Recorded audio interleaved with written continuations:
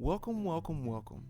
This is the Creative Placemaking Podcast, powered by Local Initiative Support Corporation, LISC. I'm your host, Jordan Carter, and I'm joined by my wonderful co-host, Lynn McCormick. Together, we make up the Creative Placemaking Department at LISC. Thank you all for listening to our 6th podcast episode, and we appreciate you for joining us during this inaugural season. This podcast was created to honor folks using arts and culture to address systems of inequality and those developing creative methods of eradicating said systems. Today on the Creative Placemaking Podcast, we are delighted to speak to Ms. Liz Ogbu. Liz is a designer, urbanist, and social innovator who focuses on sustainable design and spatial innovation in challenged urban environments around the world. She's earned degrees in architecture from both Harvard and Wellesley College and has spent several years at the head of the classroom as a teacher at the California College of the Arts, UC Berkeley, Stanford's Design School, and the University of Virginia School of Architecture. Liz has a long history of working on and advocating for issues of spatial and racial justice, and her clients have included the Oakland Museum of California, Piedmont Housing Alliance, and Pacific Gas and Electric, just to name a few. So without further ado, I'm delighted to introduce everyone to Liz Ogbu. Thank you very much for joining us today. Thank you for having me here. I'm looking forward to talking. Amen. Awesome. So we're going to jump right into our affirmation freestyle that we mentioned about. So I'm going to start off, then Lynn's going to go, and then you'll end it off for us. All right. Whew. All right. Okay, so I am feeling great today. I'm excited to go on a jog after work. I am feeling these striped pants that I got last Christmas. I am excited for the holiday season. I am not as nervous as I was about Corona because I am feeling blessed. I'll take it from there. Okay. Yeah. I am just really happy that the weather's been so warm up in New England, even though it's probably global warming, and I'm not happy about that. But I've been able to do a lot of yard work, and I'm happy about that. And I am feeling blessed because my daughter is home from Seattle visiting for the holidays, even though she probably shouldn't be. And Liz, your turn. Okay. I am feeling happy that the sun is shining brightly outside. I am loving that I can see trees through my window as I talk to you now. I am feeling very zen from the 12-hour meditation retreat that I did on Saturday. I am feeling still buzzed off of the bourbon apple crisp that I made yesterday for the first time. And I'm excited to be able to talk to you today. I am thrilled because I'm going to go and see my baby niece on Thursday. Yeah, that's where I'll stop. That's awesome. You have some awesome stuff going on. Well, I also had it with a friend turned me on to this like frozen custard delivery, and so I finally got in for the first time. It like sells out really quickly, so you have to respond to the email. And so I got this Mexican chocolate custard that I had with the crisp, and last night I was like, VIP this custard. Is all the product of some very good decisions. Ooh. Yes, exactly. I designed my life very well this weekend. So yeah, between the meditation set and ending on a crisp, it was pretty good. Oh yes, that's peaceful, very peaceful. All right. So I have doing my research about your career and everything, preparing for this podcast interview. I was really, really taken aback with how decorated you are in terms of people celebrating your achievements, your research, and your work and everything. But I want to hear from you. And there's a lot of autobiographies and biographies about you. So, in your own words, who is Liz Ogbu? Oh, you're starting off with easy questions, I see.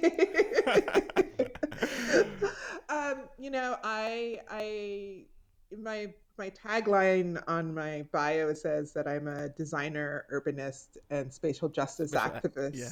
So, I kind of think those 3 words describe me, or 3 phrases describe me quite well. I also would say that, when people ask me as an architect, like what kinds of buildings do you do? And I always find that to be a hard question to answer, because for me, like, I believe that everybody has a story and everybody should have a space that celebrates their story. And so I see my purpose in life as helping to shape the stories, helping to shape the spaces that enable people to live their best stories.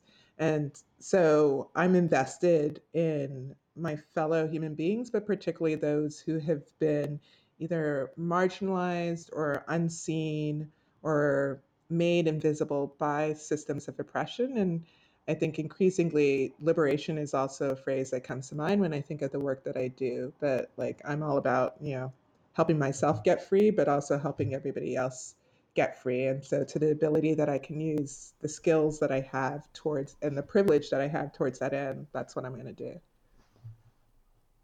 That's interesting. Could you speak a little bit more towards your idea of yourself being free? Yeah, so I think it really has to do with the acknowledgement that we're all born into the systems of oppression. Like, I was joking with a friend recently that I happened, like a couple weeks ago, I The Matrix was on TV and I had nothing better to do, so I rewatched The Matrix, which I had Yeah. to watch actually in grad school. There was some random theory class that assigned it, but watching it now in the time of the apocalypse, as I describe it, it cuts a little differently. And so, in some ways, being born into these systems of oppression is a bit like being born into the matrix. It's like the air that we breathe. We don't even question it and how it seeps into everything that we do.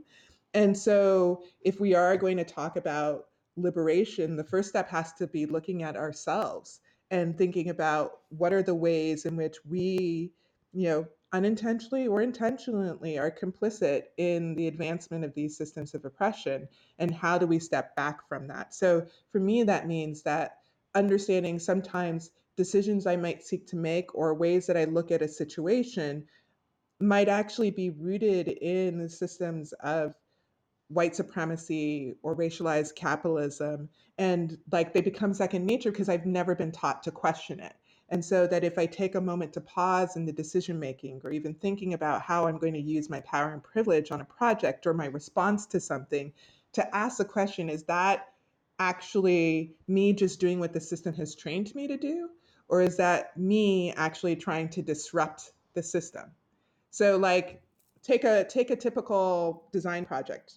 Uh, if you think about the way in which a process is set up for the projects, where it's like you have these very conscripted phases, you have the client being the person who's paying you, you have the communities that are impacted by what's created, and maybe they get engaged on an engagement, like a meeting, or maybe let's do 3 meetings so that we can be generous, right? Like all of that is set up for a system about control and allowing the people who have the most power and the privilege to be the ones who set the terms of engagement and set the terms of what's going to be done.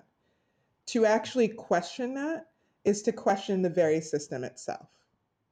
You know, being that we are conditioned in this system to have to free ourselves and have to resist the way of colonialism in our day to day, it makes me think to ask, what is one of the most recent things in your work that you've unlearned to enact more positive change in the spatial justice work Yeah, that you're that's a doing? great question.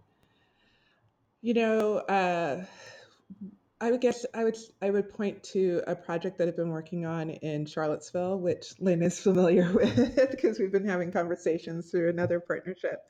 And so it's Friendship Court. It's the redevelopment of 150 Mm-hmm. Section 8 property Mm-hmm. located just south of downtown Charlottesville. So 2 blocks away from where Heather Hyard was killed in 2017. And I've been working on this project for about 5 years, and we've tried to take a deeply intensive resident centered process. So we have an advisory committee that is, been with us every step of the way. They are effectively co decision makers. And we're at a really interesting point right now where we're towards the end of the planning for phase 1. It's about to start construction. in a month or so, and we're starting to talk about phase two. And, in the advisory committee meetings, we're having conversations about unit mix and strategies of like who's going to engage and how are we financing. And it's there's so much into this work that goes out of like good intentions. And I think it's really critical to understand that good intentions are not enough, that good intentions can sometimes be bad. And so, yeah. And so, what I've really appreciated is that, the team, as much as we can, we've really tried to set things up to not just do good, but do the right way. But sometimes, because even though my skin color is the same as many of the residents who are on our committee, I I grew up lower middle class, but now I would guess I could say I'm middle class. Like, I own my home. I like get paid to do this thing that I love. I don't worry about putting food on the table or, being the victim of harm in my home. And so there is a space sometimes where things that residents are saying that they need or that they want are not automatic things that come to my mind because I'm not living their particular life where they're trying to figure out how to make a dollar stretch in ways that like I may have to make the dollar stretch, but not nearly that far. So there were just some decision making things that we were doing that were coming out of, well, this would be beneficial to the residents. And having a moment where the residents were like, but no, that still leaves me trapped in this way, or you're not hearing me enough. It's really about this. And so I think it was I have to be mindful to just remember sometimes that, like, even my assumptions, as much experience as I have in working with communities that have been, dealing heavily with the weight of oppression, that still doesn't mean that I know everything. And it still might mean that there are barriers that come up just because, even from, say, a class level, there's certain things that like I'm not contending with on a day to day. So they're not automatic that I think of, but they are for these residents. And so, how to open up the space to hear some of those things. I'm going to jump in just for a second, Jordan, because I have a follow-up question I want to ask Liz. Yeah. In terms of just, could you talk a little bit for the folks that are listening in about the resident advisory committee or the advisory committee and how that differs from some of the other kind of planning work that goes on in the world in terms of who's on that committee and how that committee's working? Sure. Because Yes. I'm not sure that everybody listening even understands what an advisory committee is. Yeah, sure. So I would say, the traditional design or planning project, what you might do is you engage the community through some community meetings. And maybe you have some regulars that are coming to those meetings, but it's like these very sort of targeted things that often happen early on in the project. And maybe you might have some when you're like about to build the thing that you show what has happened. But there are long periods where things go dark and it's more internal to the team and paying client work than to the folks who are most impacted by what gets created. But I think this team, and I would say this is a hallmark of my work, really believe that you got to expand the definition of client. So client isn't just who pays us. Clients are also everyone who's impacted by the work that we do. And so in this case, we had to figure out what is a strategy to create a system in which that other client, which is not normally privileged in the development process, actually has a meaty and an appreciable role to influence what happens. So at the very beginning stages of the project, when we were doing the master plan, we created a resident, well, I should say it's a community advisory committee that consists of half, or now it's more than half, members who were elected by other residents at Friendship Court to be their representatives, and then a few members of the community that were appointed by PHA, Piedmont Housing Alliance, the owner of the Friendship Court, to serve on the committee because of particular expertise that they brought in, whether it was planning expertise or health expertise, or we usually almost always have somebody who's a representative from the city, who's a city council person. And this committee meets almost monthly, sometimes more than monthly. Lately, we've been meeting once every 2 to 3 weeks.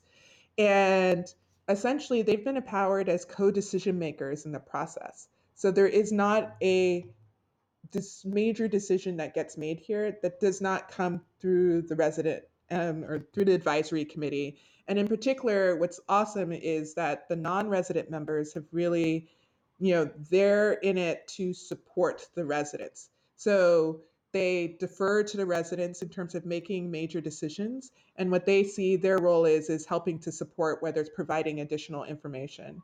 And when we see that there are places where residents need additional information to be able to, or additional skill sets, like things that we may get in our professions and that help us understand the certain decisions that are before us, but that the residents haven't ever received in their life, then we take the time to give them that training.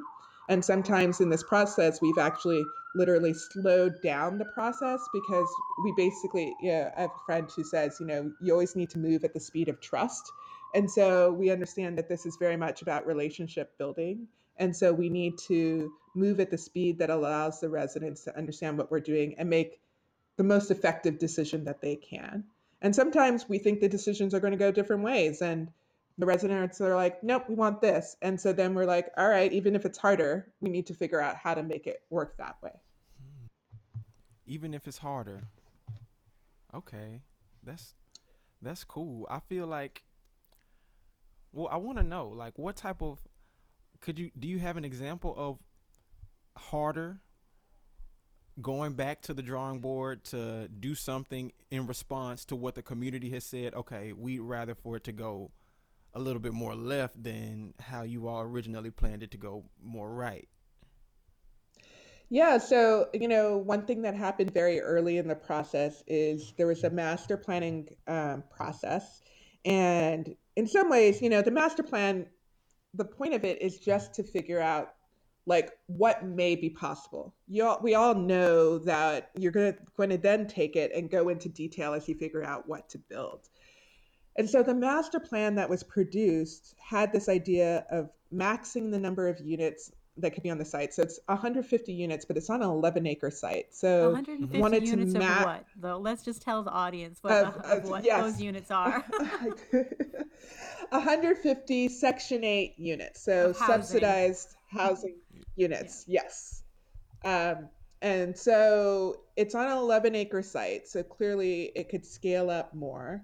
And because of the nature of um, federal funding for housing right now, there's no new Section 8. So to a lot of properties that are redeveloping are doing so as mixed income properties, which is both a combination of where the funding's at right now, but also with an idea of moving away from the old way, which often looked at like isolating low income housing and actually talking about integration, which is a whole other thing that we can discuss. I think people are interested in integration. Whether or not they're designing the things that create integration is a whole other conversation. But here we were looking at maxing, and I don't remember what number we came up with, but it was, close to 600 units, if I recall correctly.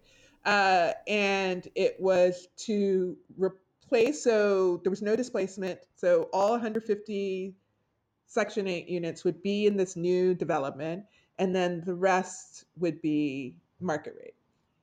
There was huge blowback from the residents because, they felt that essentially it was a form of gentrification in place, right? Like that you're bringing in all of these likely white middle class residents, that they were going to be ostracized and isolated on their own property. They would go from being the majority of who was there to now a minority. And then there was also a whole lot of energy around displacement relating back to urban renewal, which wiped out Vinegar Hill, which was the most vibrant African American neighborhood.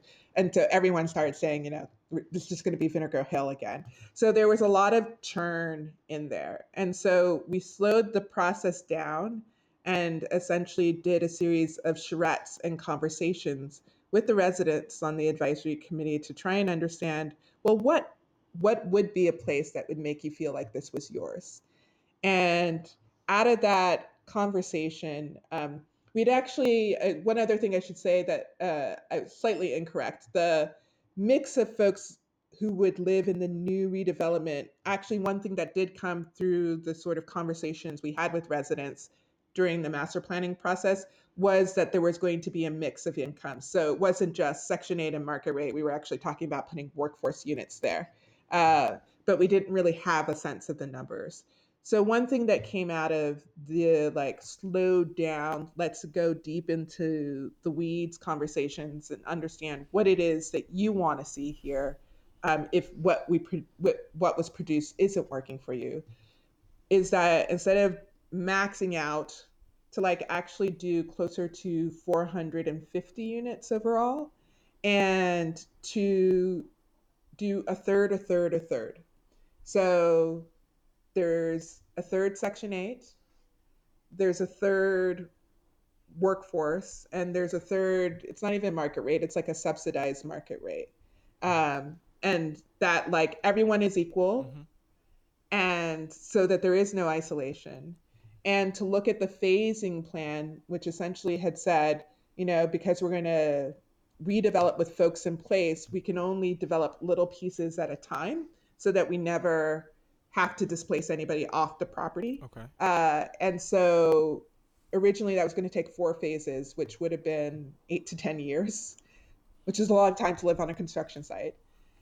And so the residents are like, nope, we want to get into our place Wow. sooner. Yeah. So we looked at how to get everybody rehoused by the end of phase 3, and to wind up with a fourth parcel that could potentially be a place to do something like home ownership, which was something that residents expressed an interest in. So the generalities of the development were still somewhat the same, but the mix of things that was happening within it, and even eventually the look of the thing, was definitely shaped by the residents asking, yeah, we see some major adjustments we want to make in what has been proposed. When the residents say, "Okay, yeah, we see some major adjustments that need to happen," do they have the understanding that this is we are victims of spatial anti-blackness and a spatial injustice, or are they just using their own language to describe, "Hey, this isn't right"? I would say the latter, right? I think, but it's maybe also both and, right? Like, this isn't right.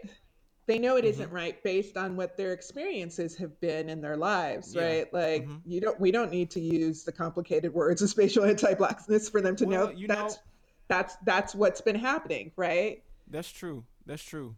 I Um, also I also am thinking like even with folks not knowing the language and whatnot, sometimes in my experience, sometimes things will be happening and I not even, and it goes back to the matrix that you're saying that we're conditioned to just accept everything as how they are. So it's an even harder battle to say, okay, wait, this is wrong, and questioning that whole system of how it was from the beginning of your life. So it's an interesting point to come to when you realize everything that you had known is an mhm, injustice, or what you had known is an mhm. injustice. When you Are you meeting people that are coming to that space? Are you helping folks to get to that space to understand, you're living in a place that is disinvested, disenfranchised? Because I also think of, like, in apartment complexes, the kids that grew up in apartment complexes have a lot more fun than kids that grew up in a subdivision, because the social fabric is a lot more stronger. So they don't have, even though they may not have as much as the people that live in the subdivision, the quality of happiness is just there. So it's kind of like an ignorance is bliss type of complex. So in your work, do you find yourself going to folks living in disinvested neighborhoods, trying to get them to see, hey, you should fight for this because this isn't right? Or are you going in and saying, hey, this isn't right, let me fight for you? I guess I would be closer to latter, but I think, I maybe want to kind of question the core assumption at the base of your question, because I think they're all familiar with it, that the fact that it isn't right and that they have been pretty much screwed by the system and that the system continues to exist to screw them, right? Like that is not a new revelation when I'm coming in, or that it has been set up that it's Black, brown, and poor people who have been on the short end of the stick continually for generations. I think what I find when I go in is a combination of things. So there's often actually an incredible Mm-hmm. amount of resilience because they have figured out how to survive and, where possible, thrive in spite of the system, right? And so, like, for me, that often is a tremendous place to learn. Like, how have you been able to survive? And how can we use those assets and lift them up even more? And then I think there's also the condition where there's some folks who just stopped fighting. Like they just got tired of not being listened to. They got tired of being stomped on, and they're just doing what they can do to get through a day to day. And so I've seen that condition quite a bit. And then I've also seen the condition where there's you mentioned kids, and yeah, they're incredibly connected, but they're also pretty aware what others think of them. So I remember doing a workshop with Friendship Court kids early on, and they're like, we know when we give our address, people automatically think it's the ghetto. My friends, her mom won't let her come and play here because it has this address, right? So they're and if someone is, like, say, getting um, Section 8 or some other housing assistance, and they're also getting other things like subsidized daycare, et cetera, they also understand that if they happen to get a job where they can earn a little bit more, their subsidies decrease. And so whatever extra money they thought they could put in their pocket actually really isn't there because all of these other, so it's like, I can't get ahead is the general, and the thing is set up so that I can't ever get ahead. So, and then just the heaviness of that knowledge, right? I think sits with people. So, like, all of those conditions are Mm. things that I find. And so when I come in, my thought is like, all right, I know usually if I'm coming in, it's because somebody is starting to pay attention. And, like, how do I leverage that attention to serve these folks? But, like, I need them to give me direction of how best to serve them. And I also understand that part of my role is because, excuse me, the savior, quote unquote saviors, are like a dime a dozen in some ways, right? Like there have been people riding horses into these communities saying, I'm going to save you, I'm going to give you this, right? And then yet here's where we are still in 2020. So for me, part of my work, I understand, is to come in there and to actually not treat this as a transactional, let me do a bit of good here and create something that can, like, look good in a fancy magazine or a TED talk, Mm-hmm. but rather build a relationship with folks in this community, build the trust with them so that in some ways I become an accomplice to them, meaning, and I want to distinguish between ally and accomplice. And sometimes it's very important to be an ally, but I also feel that sometimes in being an ally is like about recognizing and acknowledging a condition, but not actually risking anything yourself. An accomplice means that you are risking something. You're risking your power and privilege. So I'm risking that I might say something that I know the client that pays might fire my, sorry, I was going to cuss, Mm. might fire You me. probably could have used that word. It would have been okay. My client might fire my ass for me fighting up for this thing, right? Yeah. But that is an acceptable risk. Or, like, and I've been fired before and I've walked off jobs Yeah. before because, and unless I'm willing to risk that, then I have no business doing this work with those communities because they're taking risk every day to trust me Yeah. with their information, to trust and believe that this time might be different. And so I need to be in the fight as much as they are. Yo, that is real. If you're not ready to walk off, then Yeah. wow, that's dedication to a cause like no other, honestly. But I feel But like it's that's But liberation is not a spectator sport.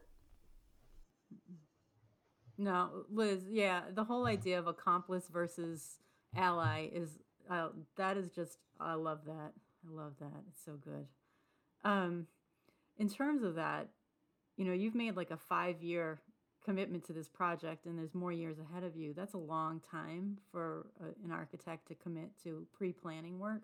Yeah. Can you talk about that a little bit, and what that I think you've already sort of unpacked a lot of it, but and why it's necessary, but um, just in terms of process, that's pretty remarkable. Yeah, I mean, it's so funny. If you had asked me at the beginning how long I think this thing is going to take, I definitely would not have said 5 years or longer. But I think it makes sense in the sense that the traditional architecture and development process is set up to be highly transactional, right? The outcome of success is a building that gets built or a neighborhood that gets planned.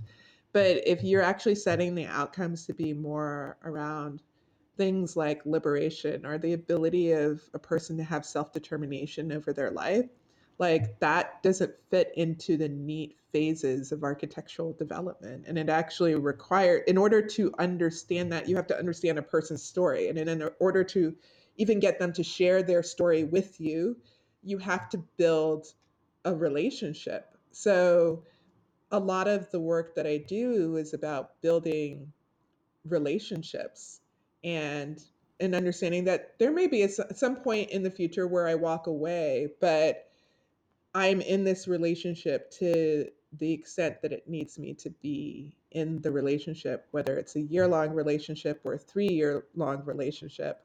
And that part of my role is also not just to build a relationship with the impacted communities, but also to build a relationship between the two sets of clients, right? So that when I do leave, it's not like there's this hole of like, oh, Liz was holding up that entire system, but it's more like that everyone in that ecosystem is in relationship with one another. I often describe it as like if you were to meet somebody and you think maybe they might be your friend at some point. Like, what are the things you would do to actually build that relationship to become a friend? Like, what expectations would you have of them? What expectations would you have of yourself? How would you want them to hold you accountable? Because you can't actually have a relationship unless there's some system of accountability.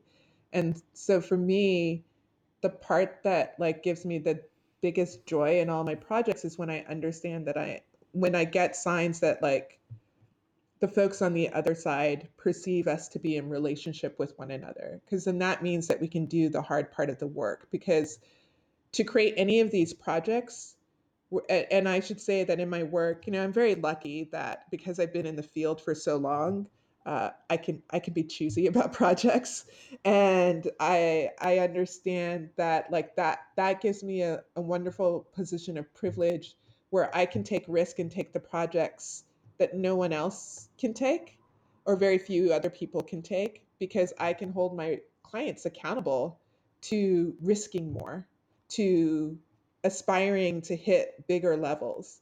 And when folks approach me about taking on projects, I'm very clear that they need to understand that that's what we're going to do. And so in taking that change and pushing for things that haven't been done before, that we do it in a new way that pushes towards some idea of liberation, that is just causing some sort of change, and change is inherently triggering. And so if there is not trust, stuff is going to blow up, right? Because the minute it gets to a place where someone is uncomfortable, they're not going to stay in the pocket. They're going to rail against things. And that's when, and so, like, for me, the building of the relationship to get to the point where there is trust, where even if, and it's not to say there aren't blow ups in my projects, there totally are. But even when there are those blow ups, we have a trustful relationship where we're able to like process it. It's like the equivalent of a couple having an argument, right? It doesn't automatically lead to divorce. You can talk through it. And maybe you agree to disagree, but maybe it's just like you can talk through it and reach through some sort of resolution. And so that commitment requires time. And I think also, you know, if we take a look at the generations of pain and trauma and oppression that got us to the point that we are right now, like if you hold it in that light, then maybe the part that seems ridiculous is the idea that you might finish a project in a year or 2 years and achieve some sort of change, right? If it took generations to cause this, it probably will take a fair amount of time to remedy it. Absolutely. Wow. So, you know, you have a lot of projects going on, both here in the US and abroad. And in the first line of your biography, in the About section on your site, it says from designing shelters for immigrant day laborers in the US to a water and health social enterprise for low income Kenyans. You have all this stuff going on. It made me wonder, do you have more of a sense of urgency to address issues closer to That's Africa, a the good question. motherland, or in the United States? I think so. I would also add I'm first generation. Both my parents born in Nigeria, so and I have a tremendous amount of extended family there. So I'm very connected to issues in Africa, and yeah, Mm-hmm. could go on that. But I would say that I think oppression is oppression and harm is harm. And so, regardless of the location of that harm, it is Mm-hmm. something that is of interest to me. Because if there's a way that I can be a healer, then I look for that way. Mm-hmm. So I think I'm drawn to projects equally in all places. But I would also add that one of the things that I have found to be a value of having a global practice is and for me to do what I do, it means I have to look at the world without boundaries. I understand that like the systems of oppression have actually often been set up to create as many silos as possible. Because if the pieces aren't talking to one another, you can't figure out how to get together and cause the revolution. So for me, that is both disciplinary, right? Like it's why Yeah. I am if you look at my site, you see projects all over the sun across a range of different subjects. And that's largely because I believe that like it's not about just solving this in the education space or the housing space. Like it's all interrelated. And I treat geography in the same way. Like for me to work in lots of different communities in the US, which sometimes as diverse as the US is, it's like being in many different countries. But like similarly to look at the global south, it's this understanding that sometimes seeing the way that something is done somewhere else can actually provide me with the inspiration that helps me go back to another place. And so I am constantly cross fertilizing. And so some of my like more recent spatial justice stuff in the last 2 years Mm-hmm. was inspired that by work that I've been doing in South Africa for almost 2 decades now. And in particular, I was there on a State Department funded thing where I partnered up with a Mandela Washington Fellow that I've known for a number of years. And so we did this whole thing looking at spatial injustice within Johannesburg in the post-apartheid realm. And so that like clicked a couple of things. I was like, oh, that's interesting. All right, let me come and take that to some of the spatial justice stuff that I'm looking at here in the US. So I go to another place in order to find the answers, or I wouldn't say answers, to say the next point in the journey that I can bring back to here and vice versa, right? Some of the stuff that I can think about within sub-Saharan Africa or Bangladesh come out of things that I may be looking at here, or even from like, I had one project a number of years ago where I was doing a project in Bangladesh a couple months after I'd finished a project in Kenya. And I got a total inspiration of how to look at this thing around Mm-hmm. poor mothers and nutrition based on something that I had seen in the clinics that I had been working with in Kenya. So that cross pollination just kind of goes around the entire ecosystem. Okay. That's an interesting take. So, with all of the global things that you have going on, you mentioned something that really struck me in your TED talk, the most recent one, and you mentioned something about deteriorating industrial cities such as Lorain, Ohio, and Bolton, England. That folks often rush to remake, thinking they can ease the pain and get past all that mistakes and whatnot. Could you speak to what you feel the motivation is to quickly remake those places so fast? Yeah, I wrote a piece that should be coming out pretty soon, that was talking about how we seem caught in the loop of urgency and complacency. Mm-hmm. So I think the rush to remake often is when we feel the pull of urgency. And I want to sort of distinguish, there are two types of urgency. Like you often hear people say that the fierce urgency of now when dealing with some of the issues like anti-blackness, et cetera. And I want to say completely in support of that urgency. That urgency is about repairing. But there's another form of urgency that is actually about the urgency to forget, the urgency to Mm. move from the place of discomfort at the place of where you've seen that thing and you're like, oh shit, that's bad. Let us fix this quickly so that we don't have to be uncomfortable anymore. And it's kind of the urgency that comes with the systems of oppression that's about like, how can we get back to a place of white comfort and normalized power? And then Mm-hmm. when you feel like you've done enough to shift out of that discomfort, then you go into complacency, which is all about like business as usual, but maybe we tweaked it so it's a little bit better than it was Mm-hmm. before. And so when the rush to remake is really about that like urgency of forgetting and getting back to a state where things are okay.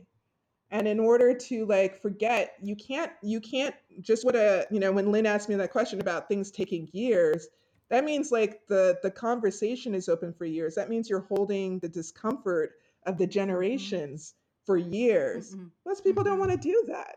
So you want to say we're going to wipe the slate clean, like all of that stuff. Yeah, it happened, but we're past that now.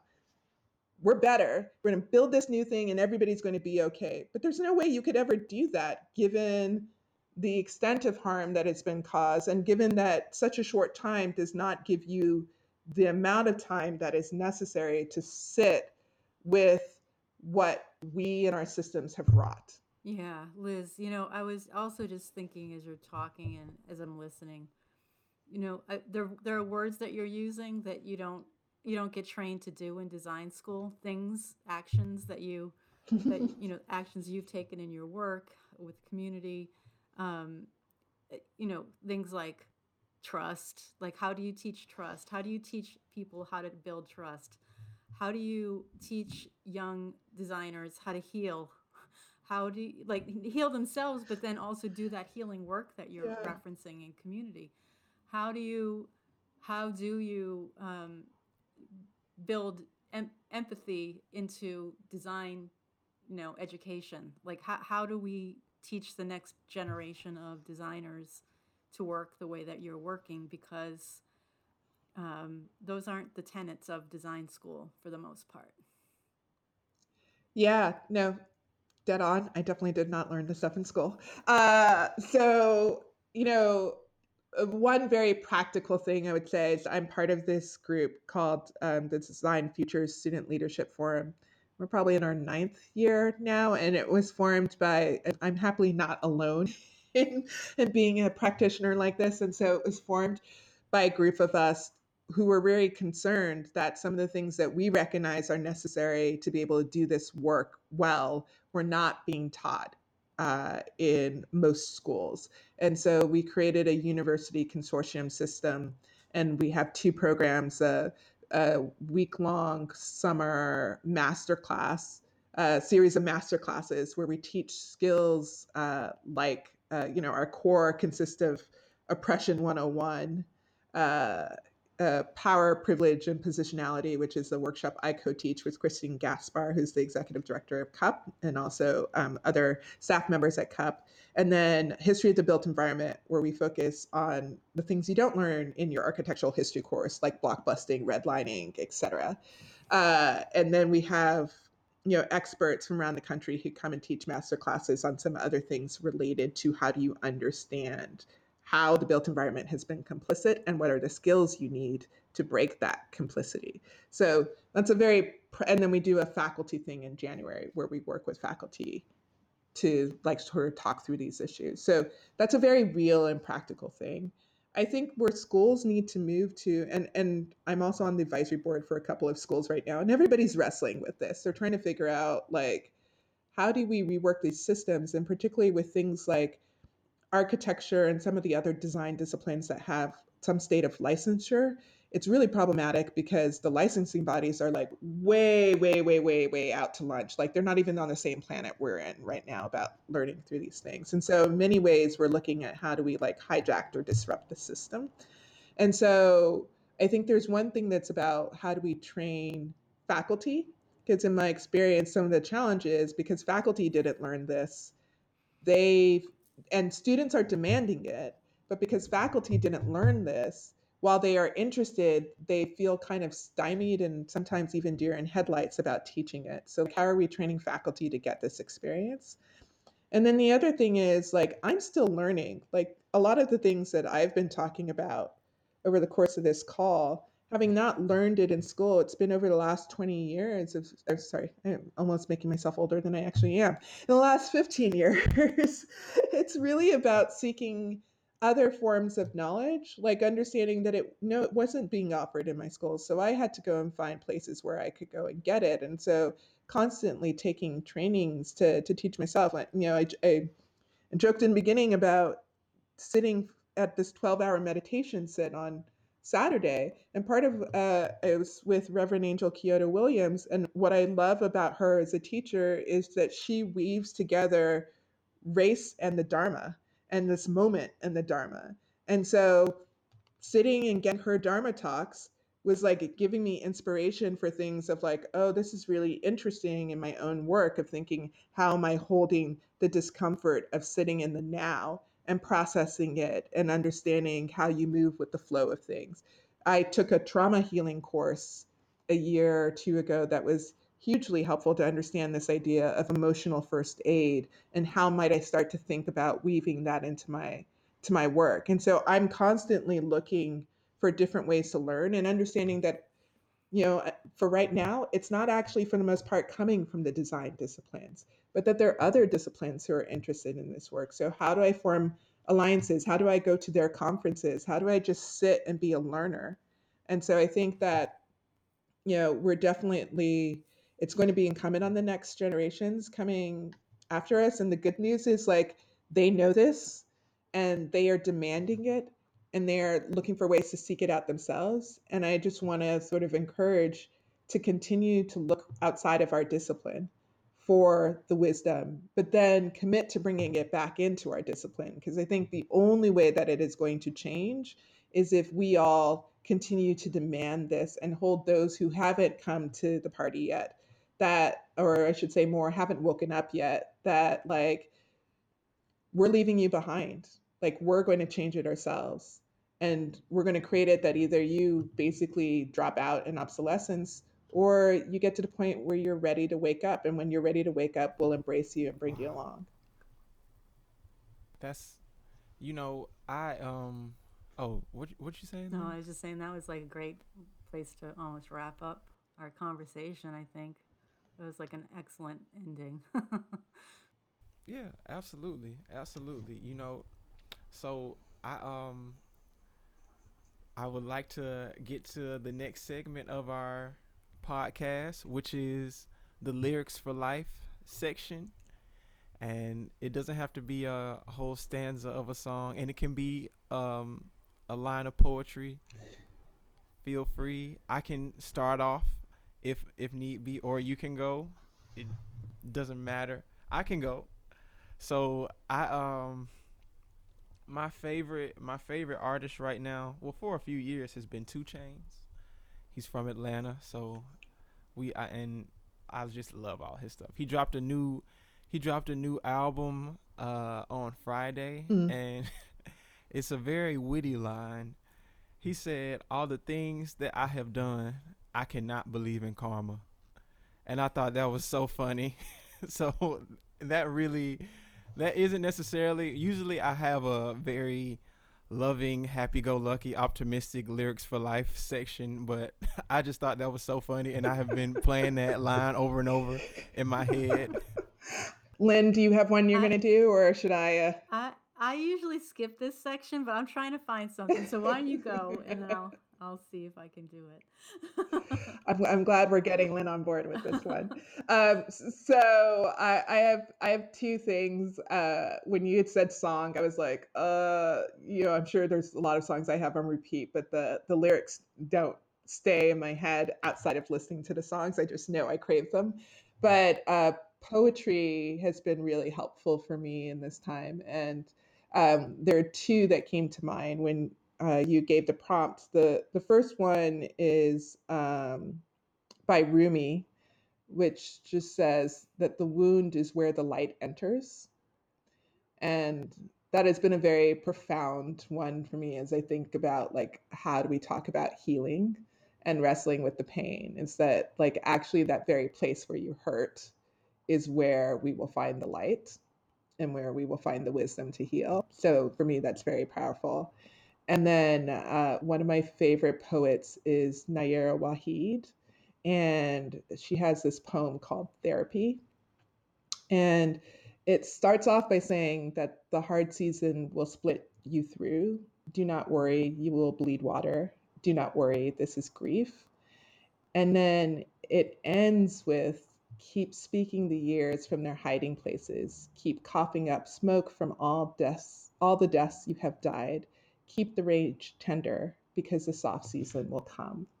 And so I think for me, it's very much this idea of, we are in some times that are dark and maybe a little bit hard.